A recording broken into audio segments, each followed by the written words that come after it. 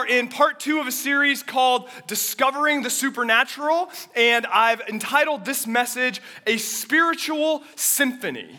And we started off this series last week with Pastor Lance talking about this idea that one of the ways that the Holy Spirit moves and the Holy Spirit works is that he gives spiritual gifts to Christians. If you are a Christian, you have spiritual gifts. And what I want to talk about this morning is just this idea that just like different musicians who play different instruments come together in an orchestra to play a beautiful symphony, God has designed the church to be a place where we all come together with our different gifts. And when we use those gifts, the result is a beautiful spiritual symphony where we're able to glorify God, enjoy one another, and serve and be served by each other.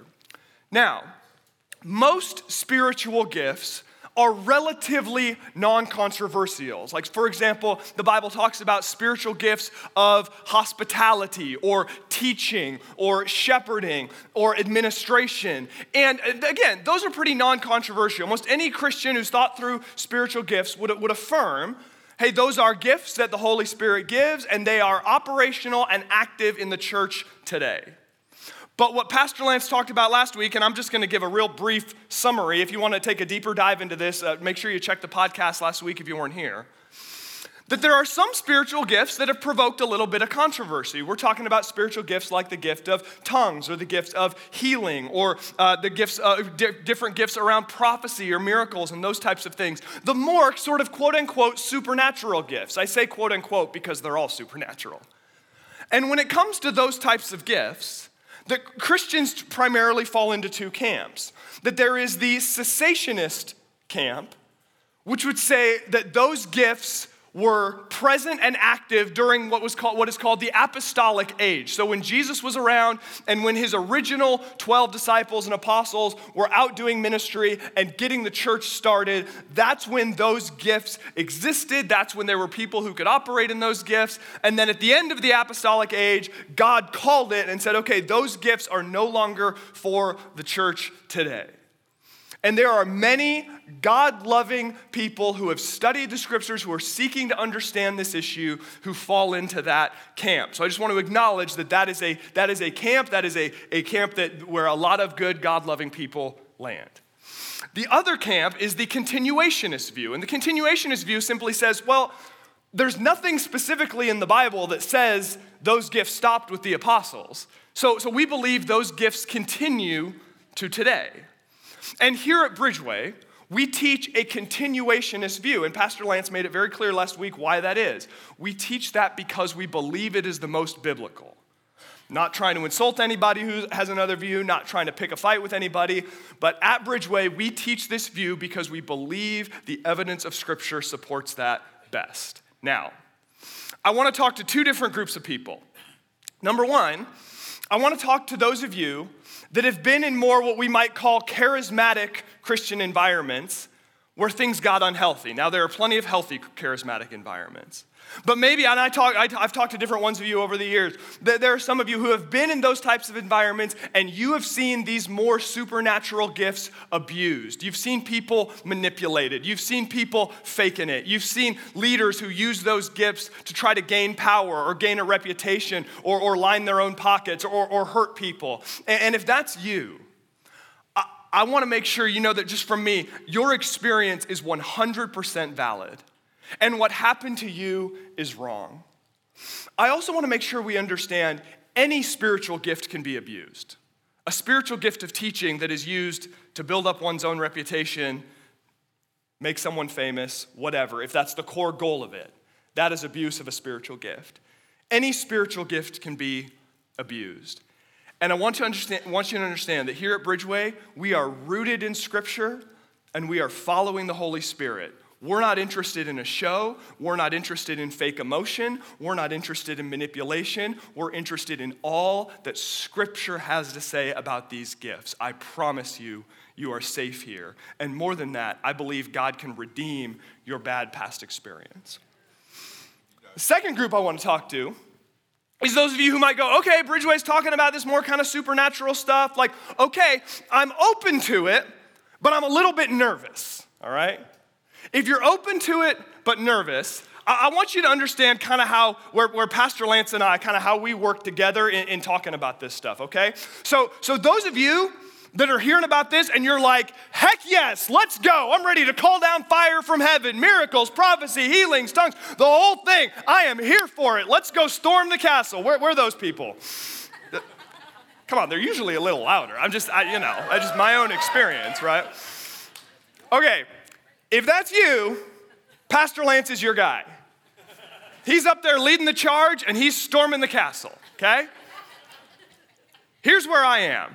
I am 100% on board with all of it, by the way. Theologically, 100%, like I am with it. There is no tension for me in that. Here's where I am. I'm the one in the back with all the nervous people going, all right, we're gonna be okay. I know, it's a little different. You haven't seen this before. It's biblical, it's okay. It's not gonna, okay, it might be a little weird, but it's like God weird, not weird. Like we're gonna be, okay, hey, let's have coffee. We can talk about it. I'll answer your questions. We can process it. I know it's a little, if that's you, and I'm being silly, but I have a serious point here.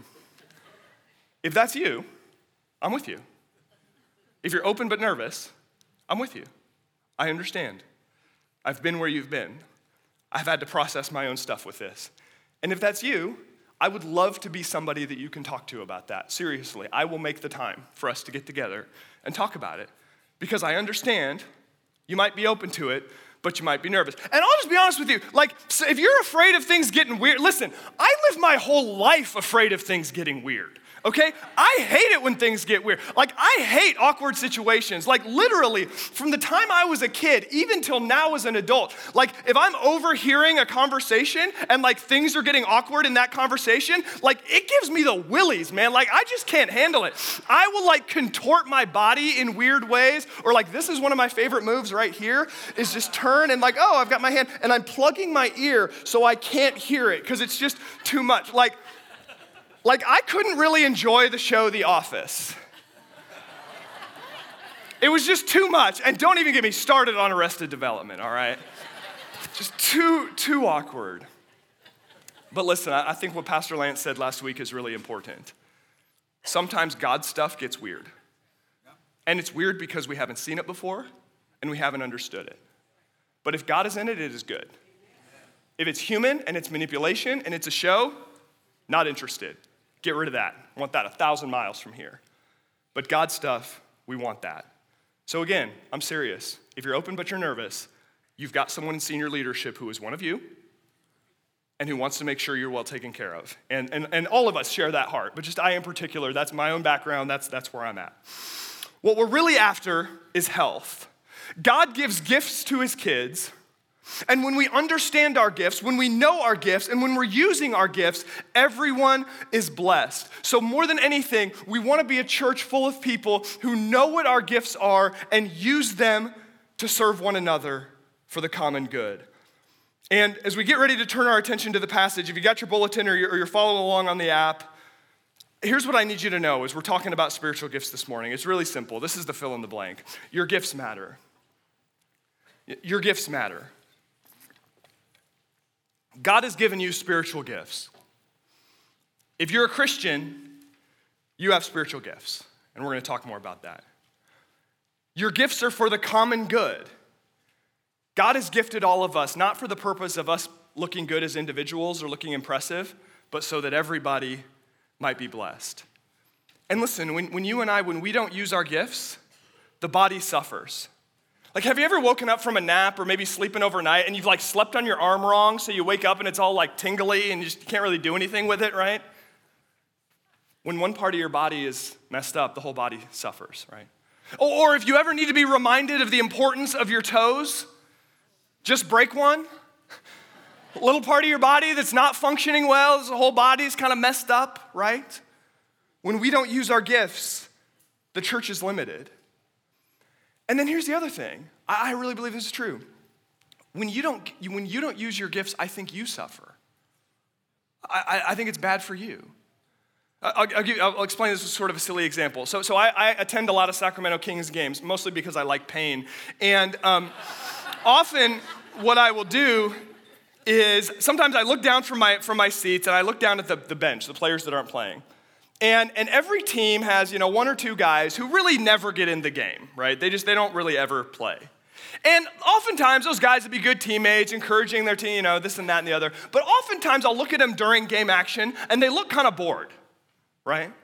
And what's funny is 50 feet away from them where the front row seats are, there are people who paid $1,000 to sit there and they're having the time of their lives.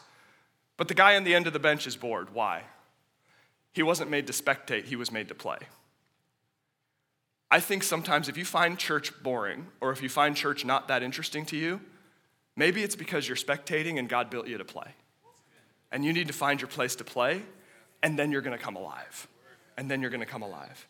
And if you don't know what your gifts are, next weekend, we have our Discover class. 3 hours on a Saturday, $15. We'll feed you lunch. You'll talk about personality types. You'll talk about spiritual gifts. And you'll leave with a clearer sense of how God has wired you to participate in his kingdom. Bridgeway.church/events. I will not be offended if you ignore me for the next couple of minutes and get out your phone and register. It is that beneficial of a time, and it'll be so helpful to you in terms of discovering your gifts. And also, listen, there are pros and cons to every church size, right? But one of the benefits of being a large church is there are so many opportunities to get involved, right? Today, we've got people serving in Kids Way classes and making drinks at the cafe and passing out bulletins, right? On Wednesday night, my wife and my 9-year-old were here painting set designs for Christmas. On Thursday, we have people in our lobby passing out food to folks in the community who need it. There are so many ways to get involved, and on I could go. And if you'll bear with me for one last mini commercial here, I want to encourage you, if you're going, okay, maybe it is time for me to get involved. There are lots of places to do it and all different types of gifts. But I want to encourage you to consider getting involved in our next gen ministries, whether that's Kidsway, MSM, or HSM. I have read all sorts of research from organizations like the Fuller Youth Institute and Barna, and the research is incredibly clear. Listen to this. One of the main predictors of whether or not a young person keeps their faith after high school is the presence of non-parental adults who they can talk to about their faith.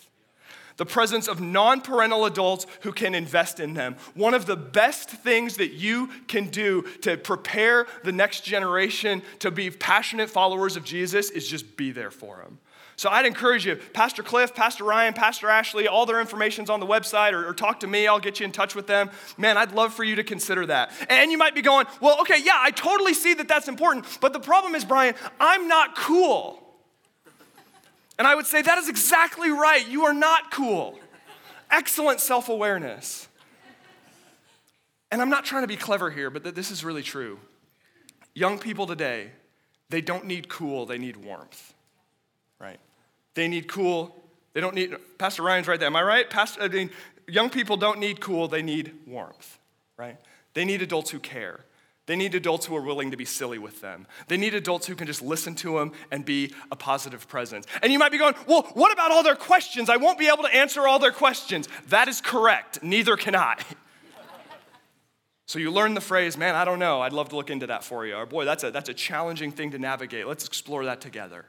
And good things can happen. So just something to consider if you're looking for a place to serve. Bottom line, we've all got gifts, and we're better off when we're all using them. So here we go. Let's get into the text. Verse 12 of 1 Corinthians chapter 12, 959 on the Bibles underneath the seat in front of you. For just as the body is one and has many members, and all of the members of the body, though many, are one body, so it is with Christ. For in one Spirit we are all baptized into one body, Jews or Greeks, slaves or free, and all were made to drink of one Spirit.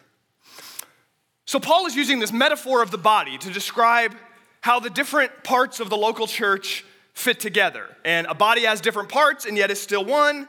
And even though it's one body, it has many parts. And we need to be clear about what we're after when we talk about, hey, we're one body together. We are after unity, not uniformity. We are after unity, not uniformity. The church functions best when it is diverse. Does that mean it is messier? Yes, it does. But listen, a polarized and divided world desperately needs a united church, okay? And the church functions best when we can come into this place and we can look around and go, those people, this person, they don't look like me. They're from a different ethnic background than I am. They're in a different socioeconomic class than I am. They don't vote the way that I do. They're not in my same tax bracket. They don't like the same music that I do. Our gifts are totally different, and they are my brother. They are my sister. Why? Because we are filled with the same Holy Spirit, and the power of the Spirit that unites us is stronger than any worldly thing that would divide us. Amen? That is what the world needs. That is what we need. And when we allow, I've seen it in these last few years, when we allow worldly polarization to divide the church, what are we doing? How are we any different? Remember, we have the same Holy Spirit. And man, we're supposed to make room for difference here. I'll tell you what, I became a Christian when I was 15. I've been part of a local church ever since. And I love coming to church. I love being a part of the church. Like if I'm out of town, I want to go to church. Like I like being in churches. I truly do. But one of the things I love about really investing and being part of a local church is the diversity. I have met the weirdest people in my time in church. I've been the weird person so often. Like people walk away like, what's that guy's deal? I don't know. But I'm making a serious point here. Like I have met people in church that I don't know where we would ever cross paths anywhere else. And my life is richer for it. I'll never forget this. When I was first starting out as a college pastor down in San Diego County. And we had a guy come to one of our events who was a geology major at San Diego State. My interest in geology, zero. I don't think about geology, not interested. Boy, was this dude passionate about it. We talked for an hour about geology, by far the longest conversation on that subject I've ever had. Did I forget most of it eventually? Sure, but I loved it. I loved every minute of it. I loved his passion. I loved his enthusiasm. Man, you connect with people in the church. I'm joking about them mostly, about the weird people stuff. But what I am talking about is, man, just such diversity, and we get to understand things we never understand. Man, it's a beautiful thing. When we're able to see diverse gifts that like, man, I don't have that gift, but it's amazing. It's a beautiful thing. There's power that unites us that's greater than the power that divides us. Now, two things that can hijack unity and create fractures in the body, and there are a lot, but I'm just going to give you two. Number one, when we make our preferences our idols. When we make our preferences deal breakers. Now, there are plenty of examples I could give, but I'm just going to take the low-hanging fruit here. Let's talk about music in church, shall we? And I'm not responding to anything right now. This is just there's always controversy about music in church, all right? Guess what? There is no music that everybody likes. So that means we all get to take turns not liking the music. Okay. Sometimes it's my turn. Sometimes it's your turn. I don't really like when it's my turn, but it is what it is. Listen, and I'm not saying we don't need to think carefully about the songs we sing and certainly the theology behind those songs. I'm not saying we don't need to pay attention to musical styles. What I am saying is this: may we recognize that the mission of God is more important than musical preference, right? Plenty of other examples I could give. Number two, the other thing that gets in the way of unity is when we project our gifts onto others, right? We might say, well, I've got this incredible evangelism gift. I'm totally comfortable going up and talking to complete strangers and starting a spiritual conversation with them. That's no problem. And boy, if you love Jesus, you'd do the same thing. And most of the rest of us are going, okay, I want to wet my pants just thinking about doing that, right? Or man, I'm really passionate about cross-cultural missions. I go on 4 mission trips a year. And man, every Christian should go on 4 mission trips a year. Cross-cultural missions are important. That's your gift. Right? To get into it that much, right? Yes, we're all responsible for sharing our faith, but that's your gift. Let's not project that onto others, okay? Let's learn to understand we're gifted in different ways. And Paul says we're baptized into one body, made to drink of one Spirit. And this isn't a reference to literal water baptism, just like we don't literally drink of the Spirit, but the point is this: it is the Holy Spirit who unites us. And when we become part of the body of Christ, that unity overcomes these worldly divisions. And that word division is so important because we get rid of division, not difference. I mean, he says Jews and Greeks, like Jews are still Jews, Greeks are still Greeks, but they're Christians. I remember when Pastor Parnell was here, he shared this analogy that I really, really liked, that the church isn't meant to be a melting pot where we all just sort of dissolve into this like mush where we're all the same. No, the church is meant to be a stew where we're all different ingredients and we're all different and we complement each other, and the result is something beautiful. So we don't need to get rid of difference. What we need to do is get rid of division. Does that get messy sometimes? Heck yeah. But it's the right way to be. It's the right way to be. And when we celebrate our differences, they lose the power to divide us. Verse 14. For the body does not consist of one member, but of many. If the foot should say, because I'm not a hand, I do not belong to the body, that would not make it any less a part of the body. And if the ear should say, because I'm not an eye, I do not belong to the body, that would not make it any less a part of the body. If the whole body were an eye, where would be the sense of hearing? If the whole body were an ear, where would be the sense of smell? But as it is, God arranged the members in the body, each one of them, as he chose. If all were a single member, where would the body be? As it is, there are many parts, yet one body. So he's extending out this body metaphor. Now, this is an interesting point, or at least I think it's interesting. For Paul's original hearers, they would have been very familiar with the use of a body metaphor in talking about a nation state or a city or a large group of people. Thinkers like Plato and Dionysus and Aristotle and Epicurus, we have records of them using this type of metaphor when talking to the people. But here's how it was used in these Greco-Roman contexts. It was used by those who were in power, the elites, to talk to those who were of the second class, of the working class, sort of the poor laboring class, to say, hey, listen, all of you, you are all the feet, you're the legs, and you need to keep working to make sure the stomach gets fed. That's us. So don't rebel. Don't stand up for anything. Just keep doing what you're doing because you need to feed us, the stomach. Because remember, when the stomach gets fed, everyone benefits. Do you see the manipulation in that, right? Paul completely flips the metaphor on its head. He said, no. We don't use this metaphor to justify division. We use this metaphor to say everybody matters. What everybody has to offer is important. And what he's getting after in this paragraph in particular is he's calling out our tendency toward minimization.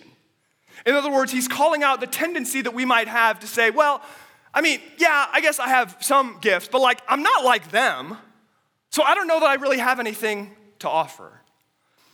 Listen, what you think about the importance of your gifts is irrelevant to its actual importance. Your gifts matter. Your gifts are crucial. Your gifts are incredibly important, right? Some of us might say, well, I'm just ... No, there is no just in the kingdom of God, right? I'm just this, I'm just that. No, you are gifted. And God has called you to use those gifts, and it's a beautiful thing, right? And it's easy to point to someone else and say, I'm not like them. But that doesn't benefit anybody. Of course you're not like them. You are unduplicatable. You are yourself, right? And Paul he's using this sort of absurd metaphor of talking feet and everything else to make a serious point. In the body of Christ, when the parts of the body do what they're designed to do, it is good for everybody else. That's how the human body works. That's how the church body works. Let me give you another example. So my wife and I recently watched this movie. Maybe you've seen it, called 13 Lives. Have any of you seen this? So it came out like a year or two ago, and it was a movie that was made all about, if you remember hearing about this in the news, in 2018, when a group of young soccer players and their coach got stuck in a cave in Thailand for like 2.5 weeks, and miraculously they rescued all of them. Oh my gosh. Like, first of all, the movie was unbelievable. I've become a little bit obsessed with it now. I've now listened to a podcast and watched 2 documentaries.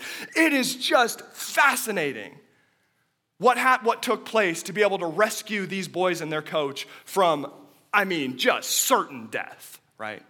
And it's incredible just to see everything that took place. You had the best divers in the world coming and helping out. You had the government running all sorts of logistics. You had people up on the mountain above the cave creating these structures to divert water from going into the cave. They diverted 56 million gallons of water. You had people out there cooking food for all of the rescue workers. You had people running the porta potties, making sure people had a place to go to the bathroom. It was this incredible combination of so many people that led to a miraculous rescue.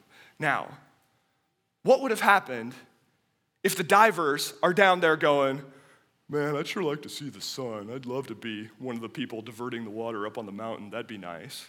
Or what if the people working to divert the water on the mountain are going, man, this is hard. Why can't I just be the guy that makes food? That'd be so much easier, right? Or the guy making the food goes, man, those divers, they get all the credit. I mean, when they make a movie, the diver's gonna get played by Colin Farrell. I wanna get played by Colin Farrell, right? Or what if Porta Potty guy didn't show up, right? Come on now. The whole thing doesn't work, right? Why did it work? Those divers are worthless if you don't have people getting rid of the water. Those people can get rid of the water without the divers. That just means the kids die slower. They all work together, and something truly miraculous took place. When we all work together, things happen. All the parts of the body are valuable. Now, I just said all the parts of the body are valuable. There is one exception to this. Do not be an appendix. The appendix does nothing, does not contribute, but occasionally will freak out and try to destroy everything. Much church drama is caused by appendices. Do not be an appendix. Every other part of the body is valuable. Every part of the body is valuable and no one can do it all. The greatest nose in the world is useless when it comes to hearing. Play your part. Don't try to do it all. Hebrews 12, let us run with endurance the race marked out for us, not someone else. And listen, if we're all the same, and if we all want to be the same, that doesn't help anybody. Part of what Paul is doing here is he's correcting the fact that the Corinthian church was obsessed with the gift of tongues. Everybody wanted to go, ooh, that's a cool gift. I want that gift. It's a legit gift, but Paul's going, listen, if everyone had that same gift, like, not a whole lot else would get done, right? And understand also, jealousy of each other's gifts doesn't help anybody. Right? I remember when I was a kid, my mom took me to the same place to get my hair cut for many years as a kid so I could get my awesome bowl cut. And I'll never forget this comic that the lady who cut my hair had on her mirror. It was two ladies sitting in separate chairs at the hairdresser. One of them had this long, beautiful straight hair. The other had this beautiful curly hair. And they both had little thought bubbles going up to the same big thought. And what was that thought? Man, I'd kill for a head of hair like that, right? We can be jealous. The person you're jealous of is jealous of somebody else. Who does that benefit? Nobody. Let's just use our gifts. Let's not devalue the gifts God has placed within us, because when we recognize our gifts and when we celebrate our diversity and we're united around our common faith, everybody wins. Many parts, one body. Verse 21. The eye cannot say to the hand, I have no need of you, nor again the head to the feet, I have no need of you. On the contrary, the parts of the body that seem to be weaker are indispensable. And on those parts of the body that we think less honorable, we bestow the greater honor. And our unpresentable parts are treated with greater modesty, which our more presentable parts do not require. So if the last paragraph is talking about, hey, let's not devalue our own gifts, this paragraph is talking about let's not devalue the gifts of others. Let's not devalue the need for others. It reminds us that God has made us to depend on one another.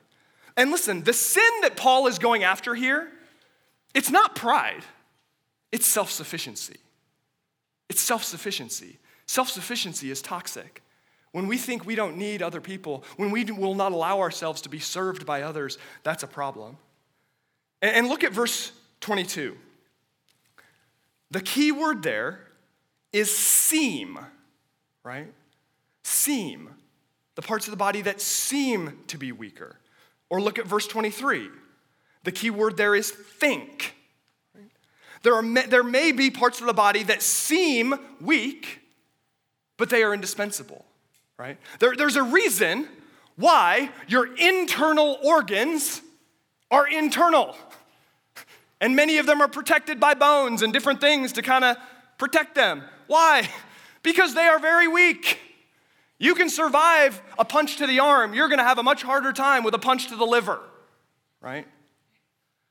But there's a reason why we call those organs what? Vital organs. They are absolutely necessary for your survival. You can live without an arm. You cannot live without a large intestine, I don't think. Certainly not without a liver, right? And listen, I think the visible gifts in church are important. And I'm not devaluing my own gifting, the gifting of others you see on this stage, the gifting of those whose ministry is a little bit more public. I think it's important. But understand, I'm very clear on where the power in this church comes from. The most spiritual power in this church comes from God working through people who you do not see on this stage, who you probably don't know their names unless you're friends, and who don't have a lot of people who are paying a whole bunch of attention to them, right? It's the people that pray for this church every single day. It's the people that come into this place during the week and make sure every chair has envelopes and cards and pens, and they pray for you while they do it. It's the people that show up week after week for our kids and our teenagers. It's the people that fill all those communion cups. We don't have a machine that does that. And that they pray for you while they do it. It's our operations staff who work so hard to make sure the facility is non-distracting and clean and ready to go. And the other part of our operations team that makes sure we have the resources we need to continue to do ministry. Make no mistake about it. And some of you, I'm looking around at your faces, you serve in some of those different ways. You are the vital organs of this church. God's power is flowing through you in such incredible ways. You are critical to what God is doing here, and you have my absolute utmost respect. Let's keep going. God has so composed the body, giving greater honor to the part that lacked it, that there may be no division in the body, but that members may have the same care for one another. If one member suffers, all suffer together. If one member is honored, all rejoice together.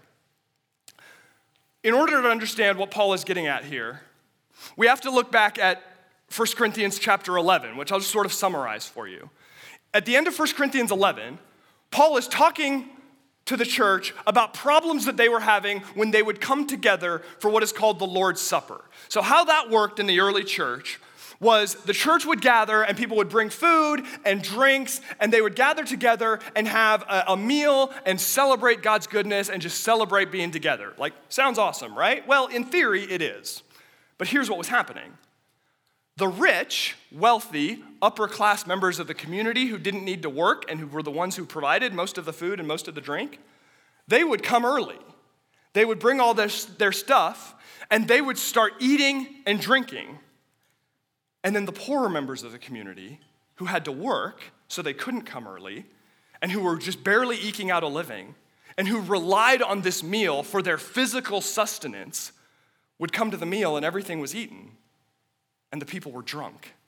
In fact, it even says in 1 Corinthians 11:21, one is drunk and another goes hungry. And Paul says that this is absolutely unacceptable. You cannot be doing this. The way that you are treating people, the way you are creating this division, and it is harming people, is wrong. So he says a few verses later, if you eat and drink without discerning the body, you eat and drink judgment upon yourselves.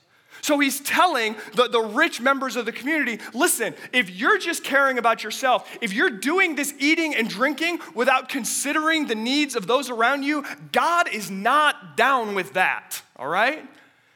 You might get a little bit of extra honor out in the world. The world might tell you you're higher class or you're on a different level than the poorer members of your community. Understand, within the body of Christ, those divisions do not exist.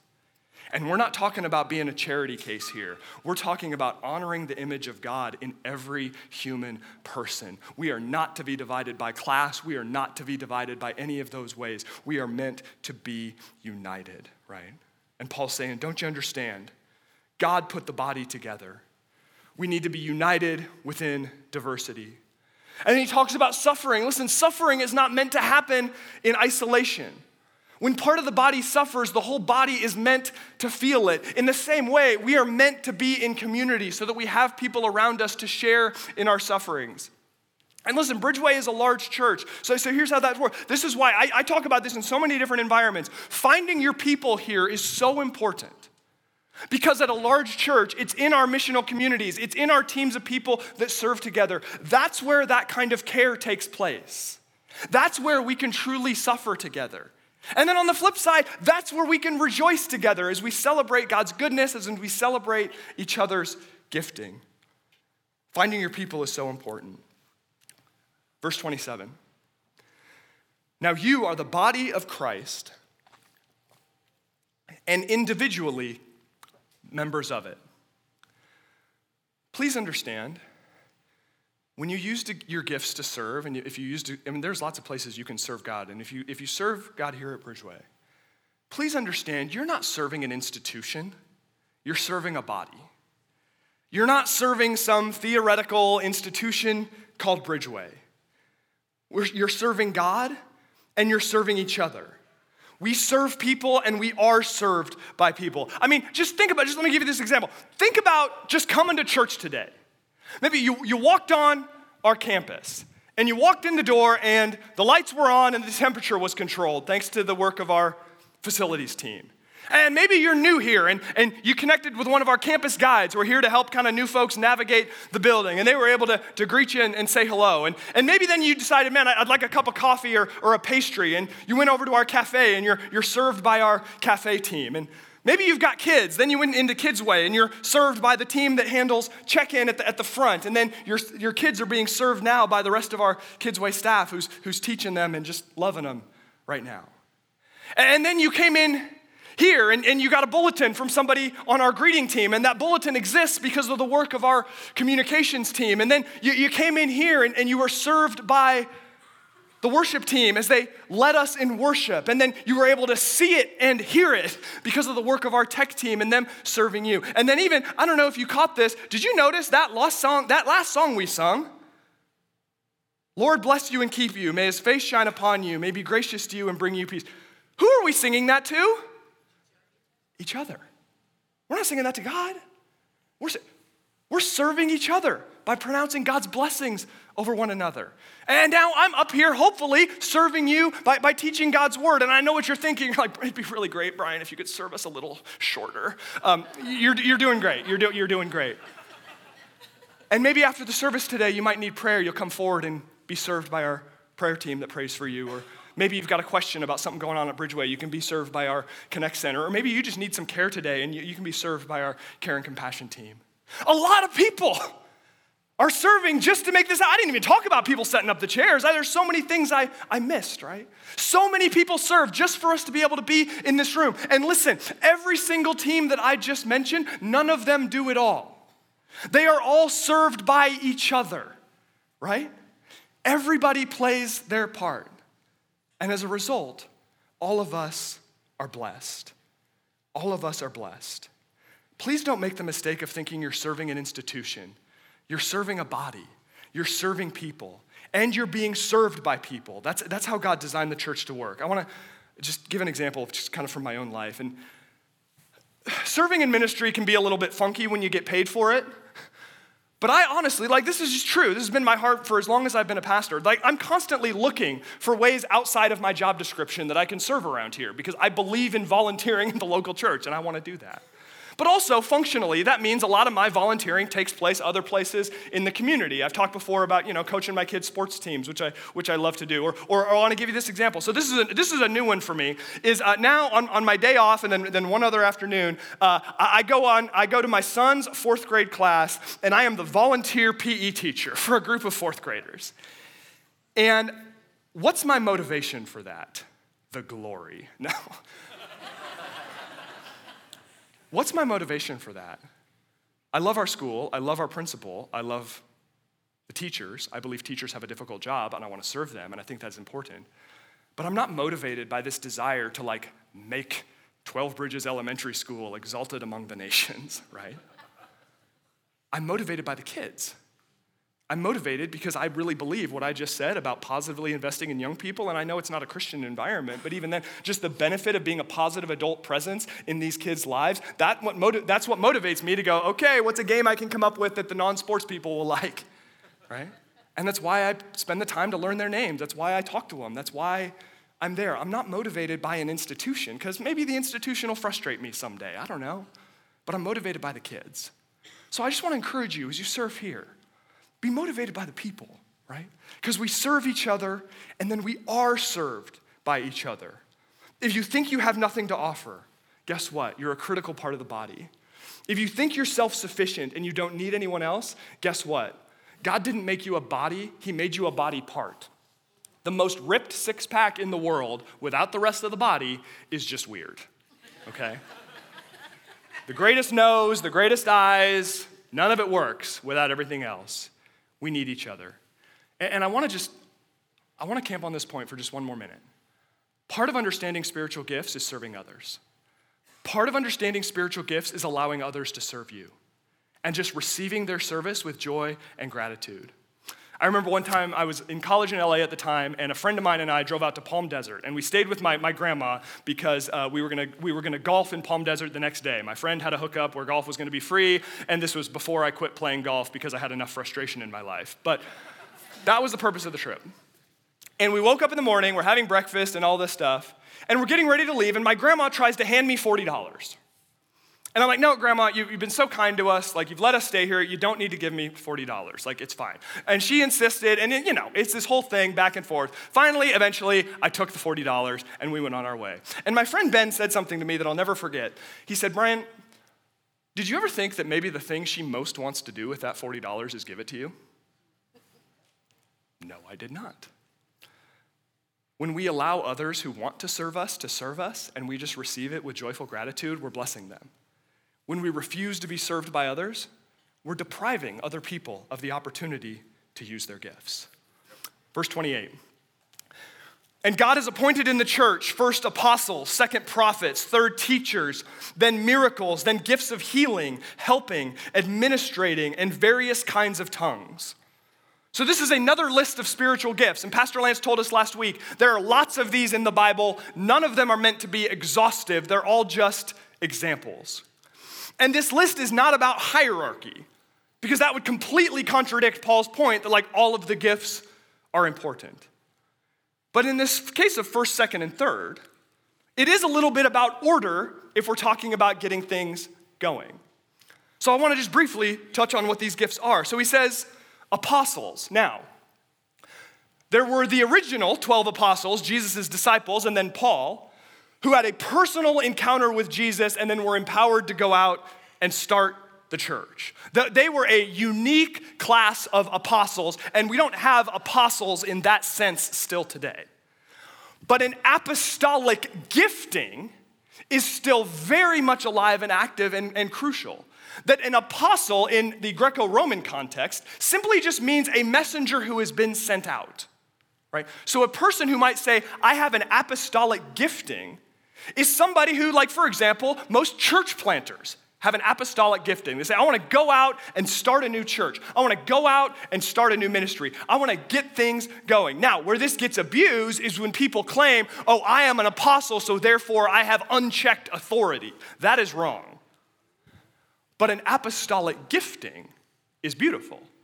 We need those who are gifted in that way to start churches, to start new things, right? In the secular world, we would call these people entrepreneurs, right? Those who can get out and start new things. And then there are prophets. Take 5 seconds and think to yourself, what does a prophet do? Just think about that, just what comes to mind. See, often we think of prophecy predicting the future. Right? That God would give somebody a direct download and they now have some supernatural insight into future events. Now, I want to be clear. Some people absolutely have that gift. That God works in that way, and we need to test prophecy against scripture and all of that.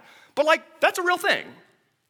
However, if we limit our understanding of prophecy to that, we miss so much of its richness. See, the main function of a prophet according to Scripture and according to the way this gift has functioned in the church, is not predicting future events. What a prophet does is they take God's word and they apply it to the needs of the moment. To speak prophetically is to speak God's truth in a manner that meets the needs of the moment. That might be to encourage, that might be to comfort, that might be to convict, that might be to challenge. So that is what it means primarily. Again, I'm not saying the other kind is not legit. It is. Some people have that gift. That is what it means to be prophetic. And I don't say this to sound any kind of way, but like I've had people tell me in the past, hey, you are prophetic. You have a prophetic gifting. And I think what they mean by that is like, you're totally fine with like making people mad by like saying stuff. No, I'm fine with it, but I'm willing to do it when it needs to happen. But like true, like, you know, and I leave that for other people to decide if that's truly my gifting. But like that is something that I try to do is, okay, what does God's word have to say about this current moment? How can God's truth help us understand the world around us? And I think that is incredibly important. And then there are teachers. If prophets are gifted to apply the word of God to the present moment, teachers are gifted in communicating the core and timeless truths of our faith. They are the ones who can teach the Bible in a way that helps believers understand the core theological and moral teachings that every Christian needs to understand. Teachers are incredibly important. And next he moves on from specific types of people to just the gifts themselves. We talked about these last week. They're miracles and gifts of healing. There are some to whom God has given extra effectiveness when it comes to praying for healing. We're all called to pray for healing, but there are some who, to use Pastor Lance's analogy from last week, were allowed to cut in line in the development of that gift.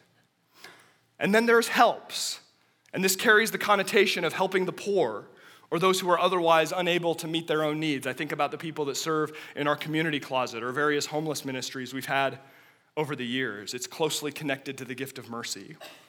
And then administering, which I don't know what comes to mind when you think of administration, but this Greek word literally is the same word you would use for the pilot of a ship who would steer and navigate a ship through difficult waters. And boy, does the church always and forever need wise, godly administrators who can guide the church through the rough waters of a challenging world, right? And various kinds of tongues. Now, we already said these gifts aren't ranked, but some commentators think that because the Corinthians were so obsessed with tongues, Paul put it last, right? And I know there's some controversy around the gift of tongues, and when we get to chapter 14, we'll see more about what the Bible actually has to say about it. I'll tell you my personal experience. I do not have the gift of tongues. I've never spoken in tongues before. I've prayed with people who pray in tongues. I've heard people pray in tongues, and I actually find it quite beautiful that that God has gifted them to connect with them, to connect with him in their own special language. I know it gets used in funky ways. I've never personally seen it. The ways that I've seen it has always been beautiful and edifying. Verse 29, are all apostles? Are all prophets? Are all teachers? Do all work miracles? Do all possess gifts of healing? Do all speak with tongues? Do all interpret? What's the answer to that question? No. Nobody has all the gifts. All the gifts have their place. When they're used properly, it's good for everything. And look at how Paul closes the chapter. Verse 31. But earnestly desire the higher gifts, and I will show you a still more excellent way. What are the higher gifts? They're not the ones that make you famous. They're not the ones that make people go, ooh, wow, they're impressive, right? For Paul, what he's getting at here, the higher gifts are the gifts that build up the body the most. So the invitation for us is not to be like, oh, well, my gifts are lame, I want the higher gifts. No, that's not the right way to think about it. The invitation for all of us is to say, how can I use my gifts to build up the body the most, right? And listen, for most of you, for many of us, the way that we use our gifts to benefit the body the most, that might impact one person, two persons, people, maybe a small group of people, right? You don't have to think, oh, well, to build up the body the most, I need to find something that's going to impact everybody. What about chaplains who are just on stage. We just commissioned them, right? We got a couple dozen of them at the church, right? One person at a time. They reply to one call at a time. And they sit with folks, and they pray with them, and they're with them. They do the same thing again and again and again. Over the course of time, what is that? That's transformation. That's people being helped in their time of need and being able to just know God's presence with them. That is transformation. You might have a gift where you serve one person at a time, and you're gathering with all the other little toes to do your part and moving the body forward. And it's a beautiful thing. And Paul says, I will show you a still more excellent way.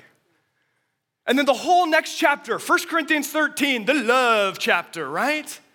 This is the chapter that gets read at weddings, much to my chagrin, because it's not about romantic love.